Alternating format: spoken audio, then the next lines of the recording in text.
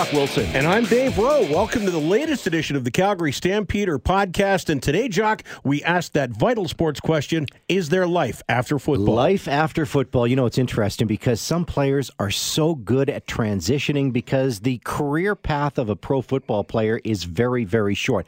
Others, unfortunately, not so good. I mean, of course, when you ask the question, is there life after football, the answer is yeah, but sometimes it's good, sometimes not so good. With the Calgary Stampeders, we've got examples of both guys who have gone on to great success in life and in business, either here or elsewhere. And then you hear the stories of guys where it just hasn't worked out well for them. They haven't been able to make that transition just to a regular working life or even a life that doesn't have all the structure of football. Look at the Calgary Stampeder coaching staff. You know, Devon Claybrooks, former player. Dave Dickinson, former player with this organization. Josh Bell, former player. Corey May. Go down the list.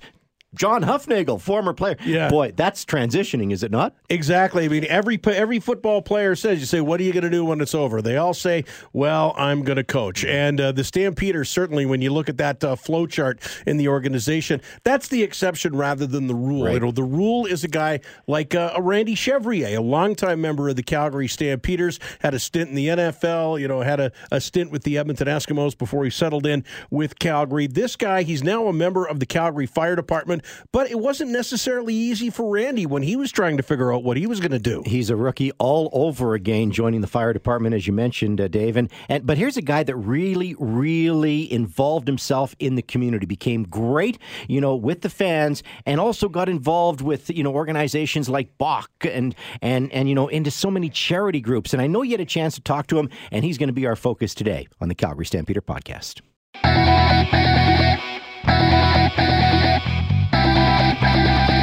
Randy, when the career was starting to wind down, was there ever any one day where you just kind of looked at yourself or just thought to yourself, this is it. It's over. Football's done. It's time. I got to move on.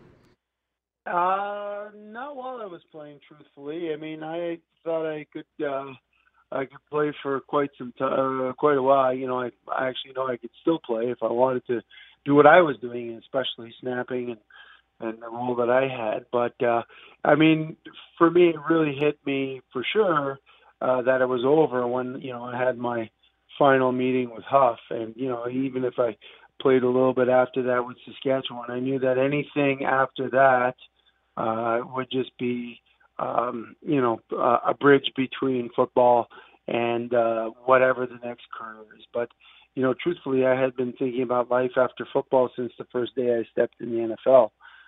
Because the first meeting that we had when I was with the Jacksonville Jaguars and I flew in for minicamp, the first thing that was said is, you know, welcome to the NFL. From this day forward, we're trying to replace you.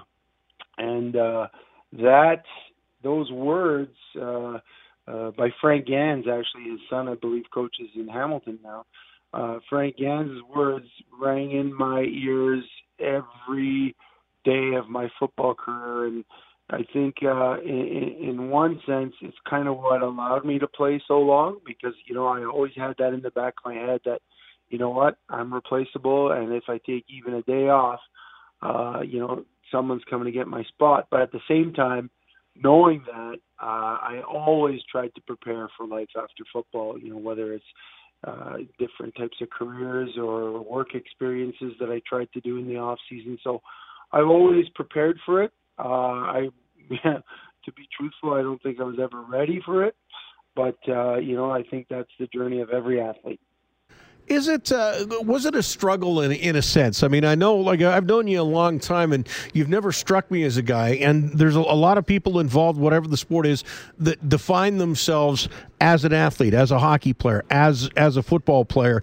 And when that ends, they have to come to grips with a big part of their identity going away. Is that something you had to deal with?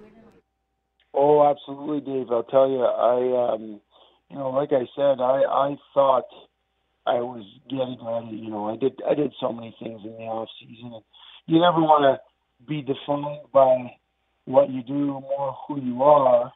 And I think most people identify me as who I am and not necessarily what I do, but what I did defined a lot of every decision I made in life, you know, whether it was not being able to attend family events because I had football games, not being able to do certain things because I was in training, certain decisions I made to make sure that I was still training. All this kind of defined, how I lived. And basically, I was a football player. The calendar of the football season, going from, training camp to, to the season, to the playoffs, to, getting ready, gearing up for the off season again, and all that uncertainty. That was all comfortable to me. And it was the known. And, anything other than that was unknown. And so, it was tough, especially because, I thought I was prepared. And even with all the skills and sort of career growth that I underwent outside of football, whether it was teaching or I did mortgages or, I did some work on the radio, on TV, newspaper, like all these things I did, I thought, okay, when it ends, I think I'll have enough on my plate and have amassed enough skills that I'll be ready. And boy, was I wrong. Even though I knew I wanted to get into the fire department, which is what I'm doing now, even at that, it was a very tough transition. And I always think about the guys who don't do anything for their whole football career and then have to transition. And I think, man, it was tough on me. I couldn't imagine how it is on them. Lucky are the very few that, go from the playing field to the coaching mic. But it's very few. You see some great examples like Dave Dickinson and Devon Claybrooks and Josh Bell and Corey Mace that get, wonderful opportunities to coach straight from playing and never really have to experience that withdrawal from the game. But, for 99.9% of the guys that ever played, those few years can be really tough following your last season for sure. I mean, playing football obviously is a lot of fun, and your teammates. It's in a way you don't really have to grow up. But what's the hardest part of transitioning away from that? Is it the loss of competition, or just the loss of structure? The fact that when, as you say, when you're a football player, so much is defined in terms of your schedule.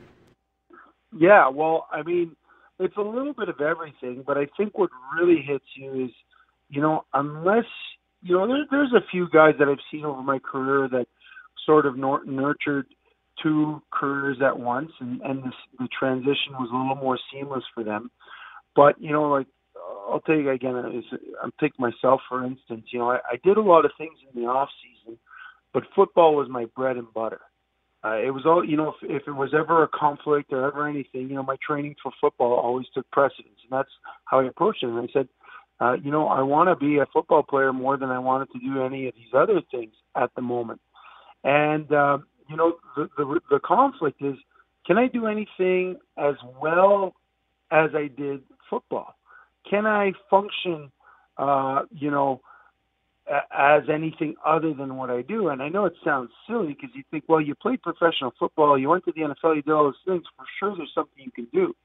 But again, it's reinventing yourself. For myself, it was 16 years in. My teaching degree that I had gotten 15 or 16 years earlier felt like a distant memory. Even though I had been substitute teaching, substitute teaching is nowhere near being in a classroom for a full year. And you question, like, can I even do that stuff? And I'm sure the journey for every guy is the same thing. It's, the discomfort and the football is a pretty nasty business. It's not fun. The game is great, but the business of it, living year to year with a noose around your neck, wondering if you had a job and wondering if you're going to be even on the radar come training camp or if you're going to get an opportunity, all that was more comfortable than wondering, well, is there anything out there that I'll ever be good at that would light the fire under me like football did? And that's a tough feeling, and I know every guy goes through that. And, there's been a lot of success stories with the Stampeders. I mean, like the Stamps have a guy, employed just to help counsel players about life after football and about developing job and life skills, which I think is something every team should do. But, were there guys that you really worried about in your career? Just wondering what's going to happen to this guy when it's over? Oh, there's a lot of guys. I mean, we hear a lot of horror stories of guys wind up down on their luck, and it's for me. It was I spent the better part of my last 5 years with the Stamps, just talking to guys all the time. When you wind up at the bottom of the roster and you're a long snapper and you kind of share a locker in the back corner with the kickers, you don't get to too many meetings with a lot of players. So you miss out on a lot of opportunities for that team bonding type stuff because, really we operated a little bit on an island. But, I made sure I was hung out in the gym and in the steam room and in the players' lounge and just, have these one-on-one conversations with the guys to let them know, you know what, you got to think about these things. You don't have to focus on it primarily, but, I would always tell guys this, in the off-season, get a job. Even if it's the worst job you can get it. At least you know what you don't like. And, I was with the Stamps for 11 years, and I think in 11 years, I probably hit about, 10 or 11 different types of jobs. Some of them I realized right away I could never do, and some of them I thought, oh, this would be cool if I can nurture that into a career afterwards, and that didn't always work out. But I always said with the CFL, we have the opportunity for 6 months to do some things that can build our skill set and, make us a little bit more self-aware. Because the worst thing for a guy is, which happens to a ton of guys, everything's going well, they're playing football, they're making some good dough, and then all of a sudden it ends, and no one calls. And next thing you know, you've got to take the first job that hits. And sometimes that first job that hits is the last job you have because now you got bills to pay, and you don't have the opportunity to try different things or to study, to apprentice, to take on an internship. So, I always made it my kind of mission in the last few years there to really just reach out to guys and have these candid conversations. And I have a lot of guys that still call me about that, which is really cool because, just the other day, Charleston Hughes reached out to me. He's looking into firefighting, and Jim Michael Dean, bunch of guys that, you might not be the guy that's at the front of the party when everyone's celebrating, but they remember you as a person that cares about them. And I always hope that we can pass on that message because, that's what was passed on to me when I first got into CFL. I'll never forget Leo Groenewegen in the Edmonton Eskimos. He was a medical sales rep or pharmaceutical sales rep while he was, an all-star CFL offensive lineman. And he always said, you'd be stupid not to work while you're in the CFL. You can bank some money. If you live smart and you don't blow it all, you can do a really good job and set yourself up and create these skills. And I'll never forget his words. And I always tried to be that guy for the guys in the locker room once I felt like I had a little bit more of a leadership position. And just one last thing to wrap up. What about just involvement with the game and with the team? I mean, we see the full gamut here. You see guys who leave and immediately jump in with the alumni, and, you always see them at games and things.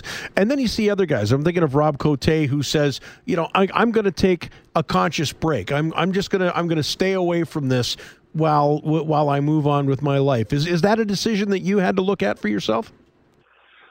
Well, I love CFL and I love the Stamps, and truthfully, in the last year, like the career path I took was with the Calgary Fire Department, and the last year was one of the toughest years of my life. Doing training for the fire department, getting through my first year of probation was really tough, and I think I watched 3 games last year, and that's about all I had time for. It literally was one of the toughest, most time-consuming things I've ever been through. So, last year wasn't purposely disconnecting from the game, but I do definitely feel like I was disconnected from the game. This year I'm trying to it's kind of like a triage of things you want to take care of. Now that the games are on and I have a little bit more time, now I'm prioritizing doing things with my family before watching the games because, I think they deserve a little bit more of my time. And so if the game's on, but we got family stuff, I'm not always watching. But I have been watching a few games. I think I watched about 3 games this year. And, I love being involved. And I also, Dave Dickinson reached out to me before training camp, and he asked if I would come in and talk to the guys about football, about adversity, about the fire department and how some of our core values relate, and sort of how that camaraderie and teamwork builds within a hall and how it helps to get the job done. And it's so relatable to what the team is trying to do. And for me, that was a huge honor, to have Dave entrust, 15 minutes of training camp time to kind of just have an impactful moment with the guys.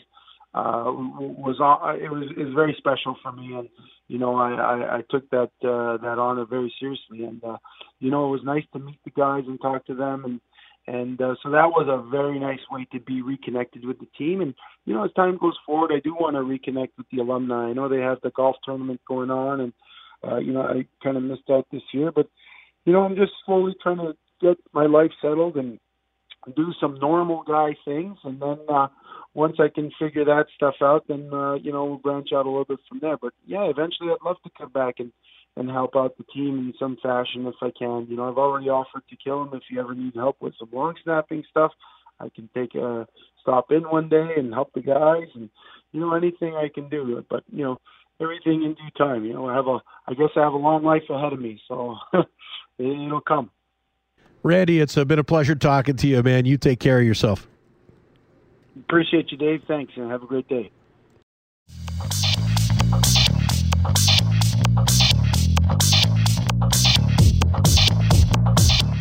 One thing I liked that Randy said that is really important for all of these guys, he talked about his education degree from McGill. Now, you'd think that would be useful to set you up for a career, but Randy's sport career was so long. He says, I'm not sure this degree is relevant anymore, and that's something else that guys have to look at when they're coming out of football. Even if they did get a degree and they do have a business that they want to go in, they're 5, 6, 7 years behind their peer group, their classmates, because they went on and did something else when their peer group got out of school and went straight to work. Well, it's interesting, and you talk about transitioning after football, Dave, and there are so many great success stories. I can think of Scotty Coe. We had him earlier on a Calgary Stampeder podcast. Dave Sapunjas. Dave Sapunjas is a great example.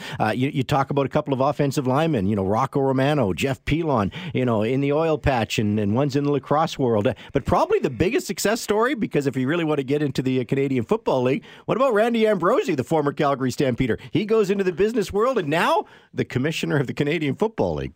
It's even better than coaching. It's even better than coaching because you are telling the coaches what to do. Your name is on the football.